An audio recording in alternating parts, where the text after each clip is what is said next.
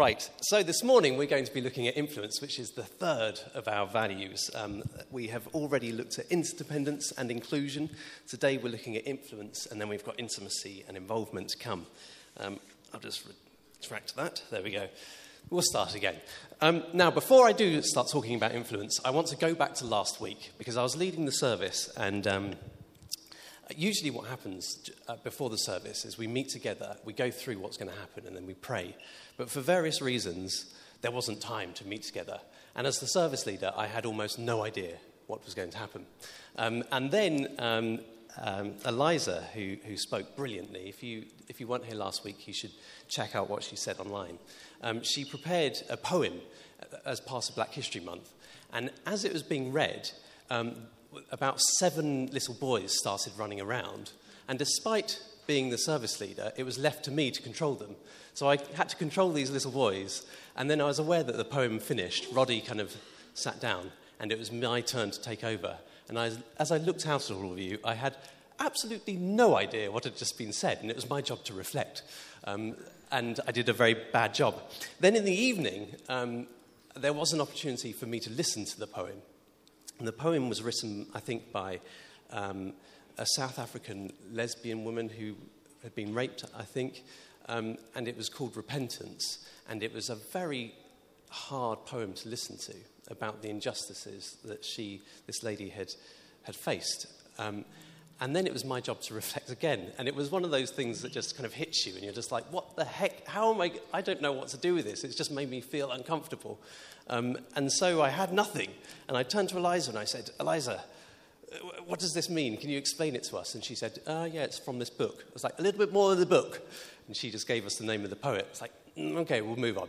But it was only later that I realized the whole point, I think, of that poem was to make us feel uncomfortable. And I thought, how do I respond to that? It doesn't relate to me. And I think that was the whole point of the poem, that how do you respond to this? How do you respond to things that are drastically and radically different? Do you just excuse them from your experience, or do you incorporate them and consider, how do I respond to this person? How do I meet their needs?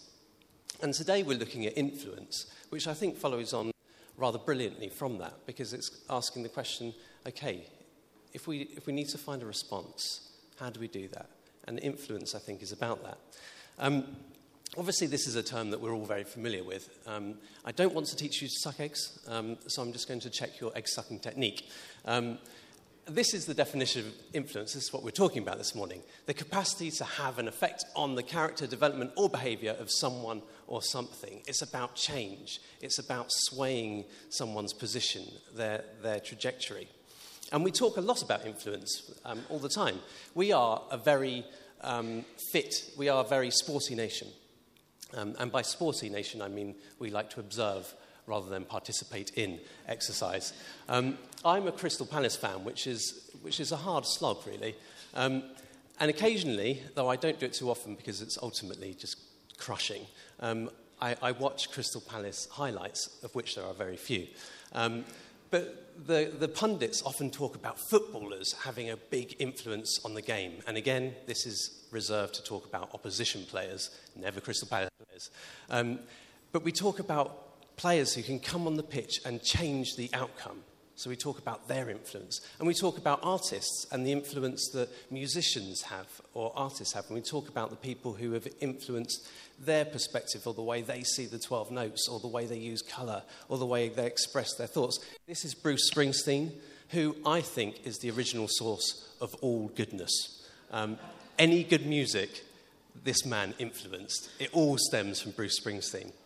And this is a really important message for the church to think about, influence, because to my bones, I believe that the church has the most important message to share with the outside world. We have a radical message of inclusion. And I know that we have at times got it horribly, horribly wrong, and I'm not talking about that.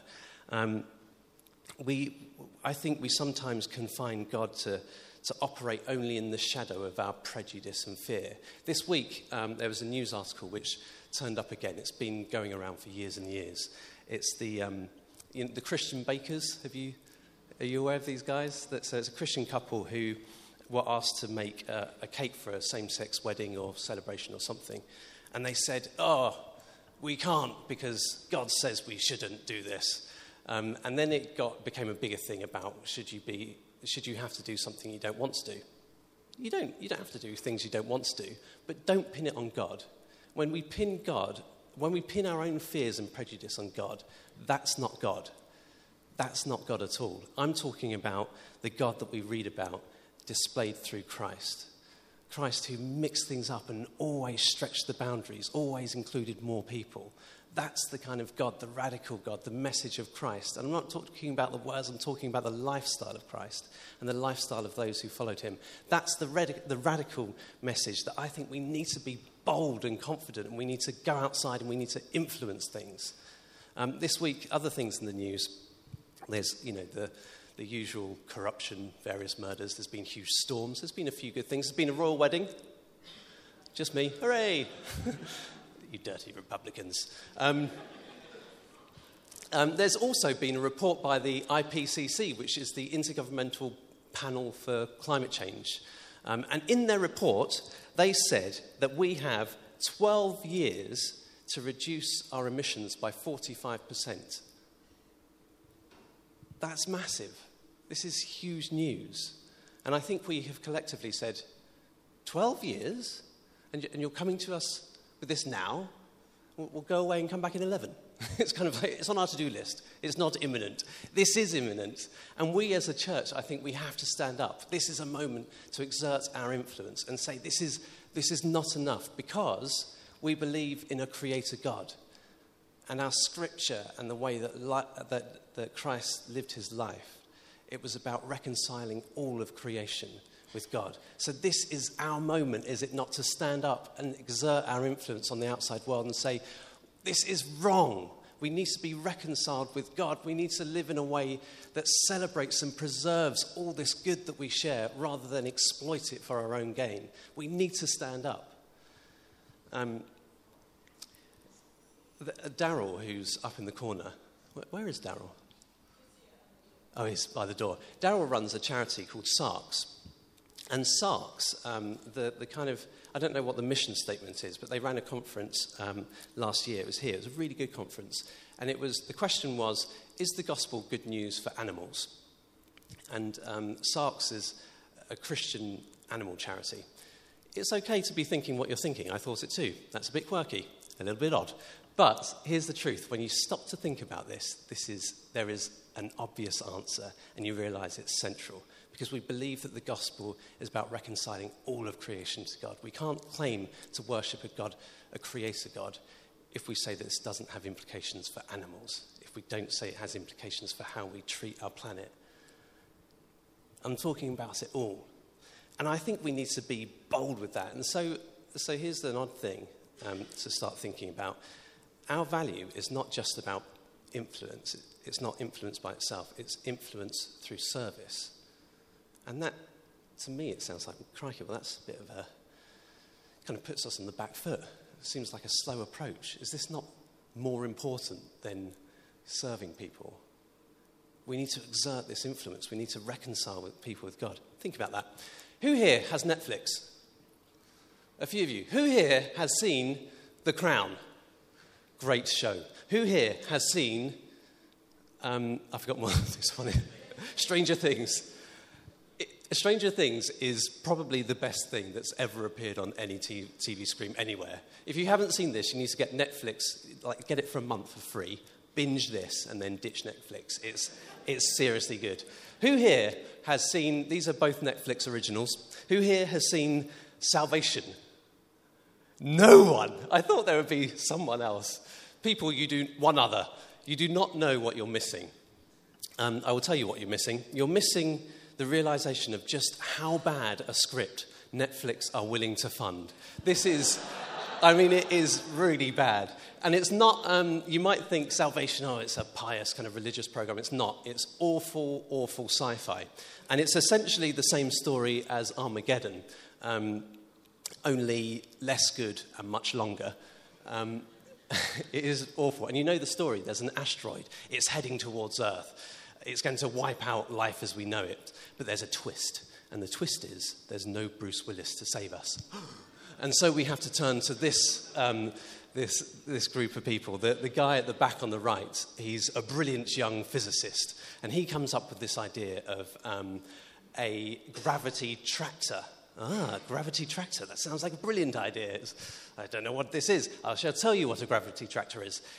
So you launch a rocket from Earth, obviously, because that's where we are, and they launch a rocket towards Saturn. Saturn is a massive planet, as you know, second largest in our solar system, has a huge gravitational pull. So as the rocket approaches Saturn, it speeds up and speeds up and speeds up. They fire it almost into a kind of partial orbit.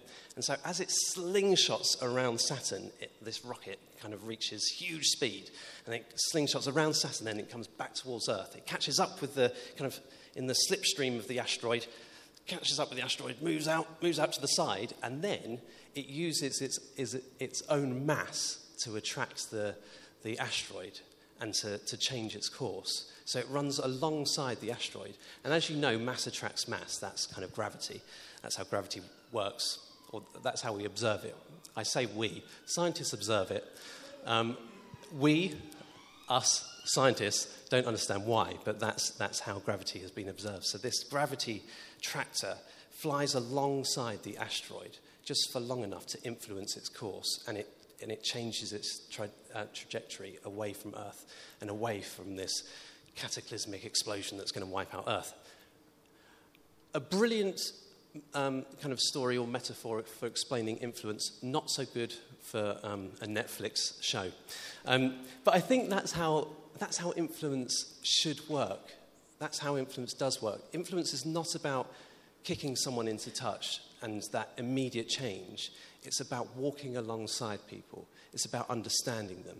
It's about listening to them.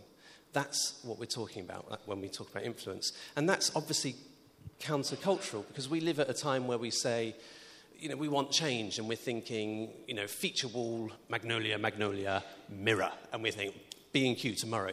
B&Q, it's not going to deliver. I need it now. So we've got Amazon. We can do it from home. Amazon, not fast enough. We've got Amazon Prime. Brilliant. Amazon Prime, not fast enough. We've got Prime Now. We exist in a world where we get things on the moment. We can't wait. And yet influence is about sharing life. It's about understanding. It's about listening. And as we listen, as we develop relationships, as we earn people's trust, that's when we kind of have influence, lasting influence, kind of bring about change that will last. And this is, I think, what Jesus was about. Kessler read from Matthew 5. So before the bit of Matthew 5 that we heard from, where Jesus says, I haven't come to abolish the law, he goes through the Beatitudes, which are kind of like his own law. And then he says, I'm not ignoring the law. I'm not doing away with it. And then after that, you might know he goes on to kind of even, drive it home a little bit more. He increases what the law demands. And so he kind of changes it. And we know that through his life and through his ministry, there were times when he kind of seemingly disobeyed some of the popular interpretations of the law. I think if you look at the life of Christ and the ministry of Christ as it's shared with us through the Gospels and the writings of Paul and Hebrews, you realize that what Christ was doing was he was coming alongside something that already existed. Jesus was born and died a Jew. He didn't start the church, did he? His followers did. But he was born and died a Jew. He came alongside that great tradition and he said, I'm not changing this, but walk with me. I'm changing this trajectory. You think it's about keeping all these laws, about doing things just right? Look where you're headed. I want to bring you on this slightly different path, and this path is about love, ultimately. It's about inclusion. It's about embracing people. I'm not concerned about what you do or don't write on a cake. I'm concerned about you sharing love and compassion. That's what this story is about. So that's what Jesus was about. Now, towards the end of last year, you'll remember that some of you may remember we had a cake sale. And this was really to serve two purposes. The first was to legitimize and then necessitate the work that the church is now doing with diabetes. And then the second was to raise some money for a well in Liberia. So I kind of run a very small charity and are working with a community in Liberia. This community had no water, they had no toilets, which meant that they were kind of having to defecate in the streets at night. The school was, it was barely standing. They used a room smaller than this, in a church actually, and they had 6 blackboards that they used as, blackboards, but also partitions for the different classes. Anyway, I went out to Liberia recently to see how it's all going, and this is a tangent. The first thing I want to say is just thank you for supporting this, because it's amazing. I mean, it truly is amazing. One of the things that we try to do is we try to come alongside people. We don't have that stupid, we try not to have an ignorant and stupid approach, which is, we've got all the answers. Now just sit down and tell me what problems you have. We try to work with communities and sit down, listen to them, find their opportunities and obstacles, and then find a local solution. And often they don't have money, which is why we need to fundraise. But it's about finding the people who can influence change. And because of that, it has expanded far beyond what I could possibly have imagined. So it's all going great. I say all that just to say thank you. But I was in Liberia recently, and a couple of weeks ago, and I met with a guy who trades in coffee and cocoa.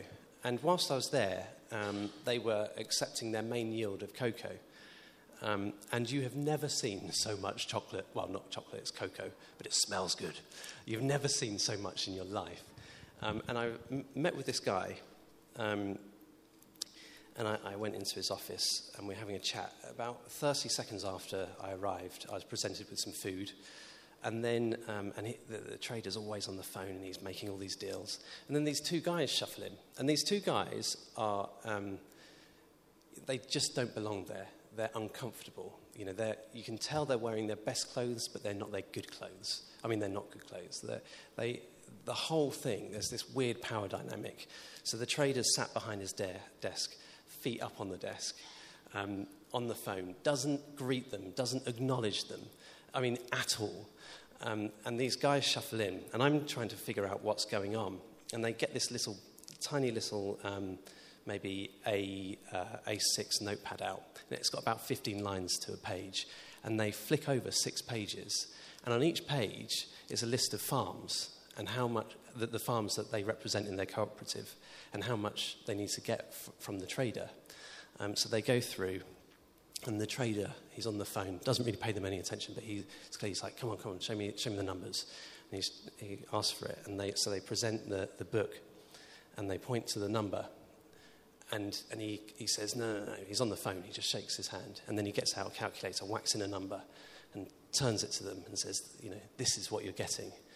And these 2 guys, they look incredibly confused. They're like, well, that's wrong. It's the wrong number. So they go back to their book, they add up all the numbers, and they go back to the trader, and they say, this is the number. This is what we need. The trader says, no. He shakes his hand, hand and head. He's still on the phone. He brings the phone to his chest. Still hasn't acknowledged or said hello to these guys who have worked all year. This is their main crop. This is their main income for the year. He calls out a name, and this other guy comes into the room. And then he does... then he speaks. He says, this is what they're getting. Hands him the calculator. And the deal is eventually struck. Never is it explained to the farmers or the representatives of the cooperative why they're getting a different amount. So when they go back and have to share the money and there's a shortfall, I imagine it was going that way rather than, oh, no, we want less. So it must have been that they were getting less. And when there's a shortfall, they wouldn't be able to explain to the farmers where the shortfall has come from. And then what happens is the trader opens his safe. And I've never seen this much money in my life. There must have been close to $1 million in there. And he pulls out this stack of money, and it's huge. And in front of these guys who have nothing, he kind of peels off these $100 bills, just, peels them off. hands it to them, and then goes through, the change and goes to the small amount. And it's one of those instances where I just had no response, and you feel sick to the bone. It's a complete injustice. And I'll tell you where I was staying in the evening. I was staying in the Traders Hotel, which he'd just built. It cost $3 million, which he told me about. And then that evening we went out for lunch to one of the poshest restaurants I've ever been to. And there is a huge injustice. Now, sitting with him and talking with him, I learned a bit more of his story. I know that I can't just be mad, but I also know that it is an injustice which I don't know how, but I am committed to influencing. It is just wrong that people who are exploited in that way. And I sat down and I spoke with traders, and they said, the situation for farmers is getting better. They've got wells now. Thank you guys, by the way. And literally they go in and paint over cracks. So things are getting better for them. But things are getting better at a disproportionate rate. So as things have got better for farmers, who now have a well, which is great, the traders now have a hotel. It's kind of someone's going faster than someone else. Then you go further down the line. A guy who I went with, his boss last year bought 3 houses and a boat. So everything's getting better. Well, it's not getting better at the same rate, and that I think is tantamount to getting worse, because they're becoming more marginalised. Anyway, so I am 100%, and I'll say it now, I don't know how, but I am committed to influencing that, because it is wrong. And I think that we as a church have to stand up and change things. But how do we change things? I think it comes through service. It comes through walking alongside people, understanding the situation better. And the reason why service is the means for change, the means for influence, 2 things. 1, because that is the change that we want to see. We know that through watching and looking and studying the life of Christ, it is about service. Because it's as we serve each other, that's when community grows. That's when we're all served. That's when we find ourselves. That's when we're included. So, inclusion and service, that is the change. That's why we do that. But also, it's through service that you allow yourself more time to listen, to understand, and to effect change. But we absolutely must. Before I finish, I want to talk about one more thing, and that is we've briefly looked at, we've at length looked at how we can influence the things around us, influence the people next to us, influence industries, and how actually, if we want to change those things, even the things that we cannot tolerate, we have to sit beside our enemy. We have to love our enemy. Sit beside the things that we cannot tolerate, try to understand them, and work with them. But then secondly, I just want to spend a little bit of time thinking about the things that influence us as individuals. So because of the work that I do through this charity, I occasionally have to fly by myself. And there is a strange thing that happens when you fly by yourself. This may just be me, but I'm willing to test it. When you fly by yourself, the normal social rules that kind of bind us are suspended. And it's almost like you enter a duty-free world where normal rules just don't apply. Is that just me? It is just me. Okay, how embarrassing. Well, when I arrive at an airport, it's like, because I'm not with my friends and colleagues and family, the social rules, I'm kind of let loose, and I return to my base self. And base Dan, not so good. Anyway, so when I go through the security, my first 3 moves are always the same. I don't kind of premeditate them, but they are always the same. First of all, first stop, Dixon's, straight there. I don't know why. I've got headphones, I've got a computer, I've got a phone, and what's the other thing they sell? A camera. I've got them all. I don't need them. And yet I always go there, perhaps just to be tempted. But Dixon's, number 1 stop. Third stop, last stop, is always coffee. So it's Costa, or if I'm feeling particularly fancy, I might go to Carluccio's. But middle stop, and this is where there's some confession. I go to one of those shops that kind of sells everything. You can get your travel toothpaste, a bit of water, some chewing gum. And then there's something that distracts me, and it's my peripheral vision. And then I check to make sure I don't know the cashier and anyone else in the shop. I don't, so it's okay.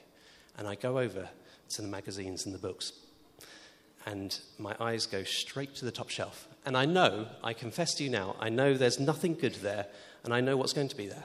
It's going to be Dan Brown, it's going to be James Patterson, it's going to be 50 Shades of something, it's going to be, we're talking top 5 trashy travel literature. There is nothing good there. But I can't help it. I can't help it because I love it. And when it feels good to let that out. And so you buy it, and then you sneak it into your bag. Always pay cash, because if you pay card, they can trace it back to you. So I go to Carluccio's, I have a coffee, keep the book in the bag, don't let anyone know, get on the plane, open up very quickly, covers down, so no one can see what you're reading. And then the trick is to try and to read it before you land, because then you can, as you get off the plane, as you disembark, you can just leave the book on someone else's seat. No one will ever know what you read. Well, a few years ago, I was at the airport, and this is what I discovered. I am, ideal kind of travel trash. I'm looking for sci-fi, something apocalyptic, maybe a sprinkling of romance in there as well. And I read this on the back of a book. It said, all over the world, brutal animal attacks are crippling entire cities. Jackson Oz, what a great name. A young biologist watches over the escalating events with an increasing sense of dread. When he witnesses a coordinated lion ambush in Africa, the enormity of the impending violence becomes terrifyingly clear. I am hooked.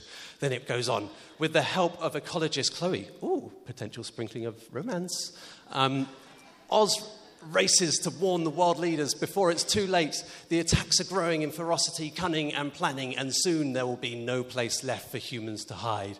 Dum, dum, dum. This is everything I want in a book. Sprinkling of romance, apocalyptic sci-fi.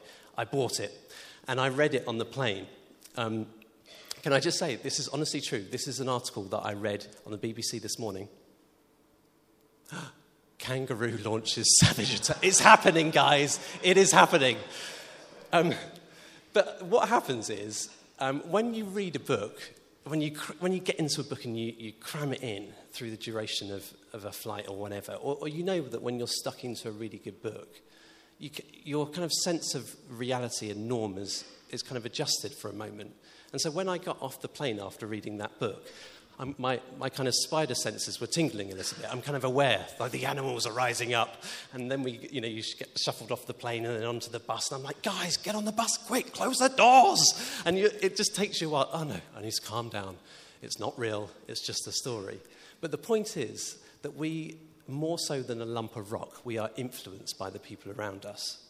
We are influenced by people who come close, who walk beside us. We're influenced by stories. We're influenced by the news. We're influenced by the time people allow us, by questions, by insight, by all of these things. We're incredibly profound. And so we need to be really aware of what we're allowing to influence us. I think we go through life I go through life far too casually. I don't really vet what I read, obviously, what I watch, sometimes even the people I allow to speak into my life.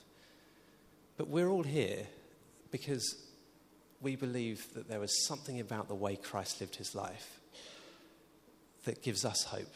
And I think you would all agree with me that we want to replicate that. We want to share that same hope and inclusion with the people around us.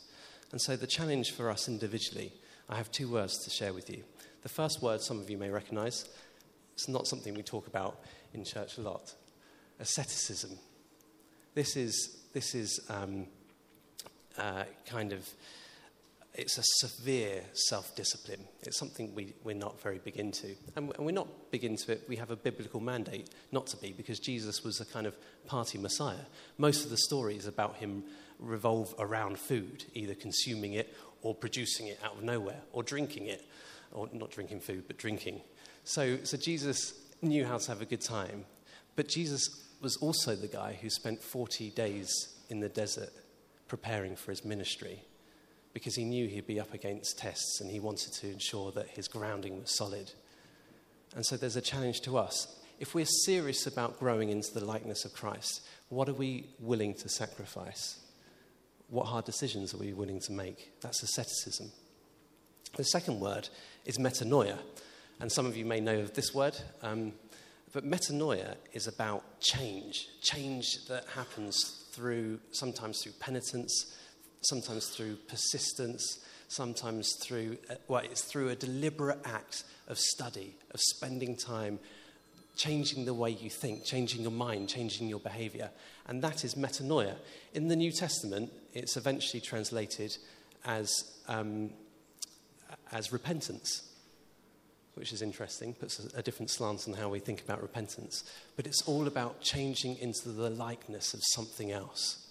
So there's two words for you guys to think about, to consider. They are asceticism, about making the hard choices, about being intentional about the kind of people we are changing into, and then metanoia, this hope that we can be changed into something that resembles Christ a little more closely.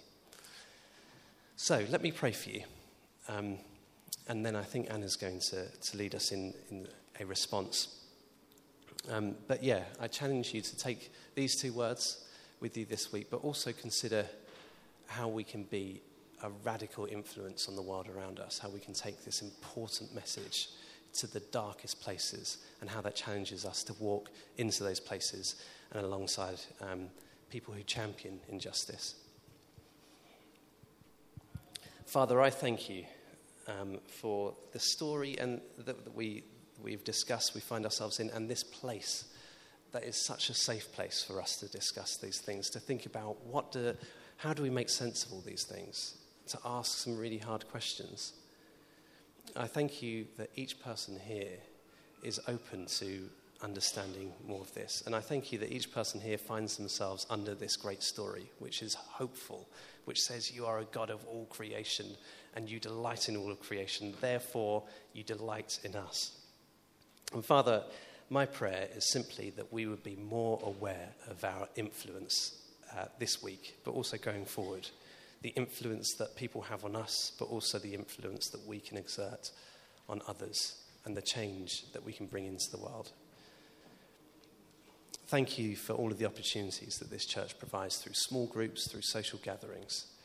But Lord, may we now, just quietly in our own hearts, commit again to being influenced by you so that we can be a positive influence in the world around us. Amen.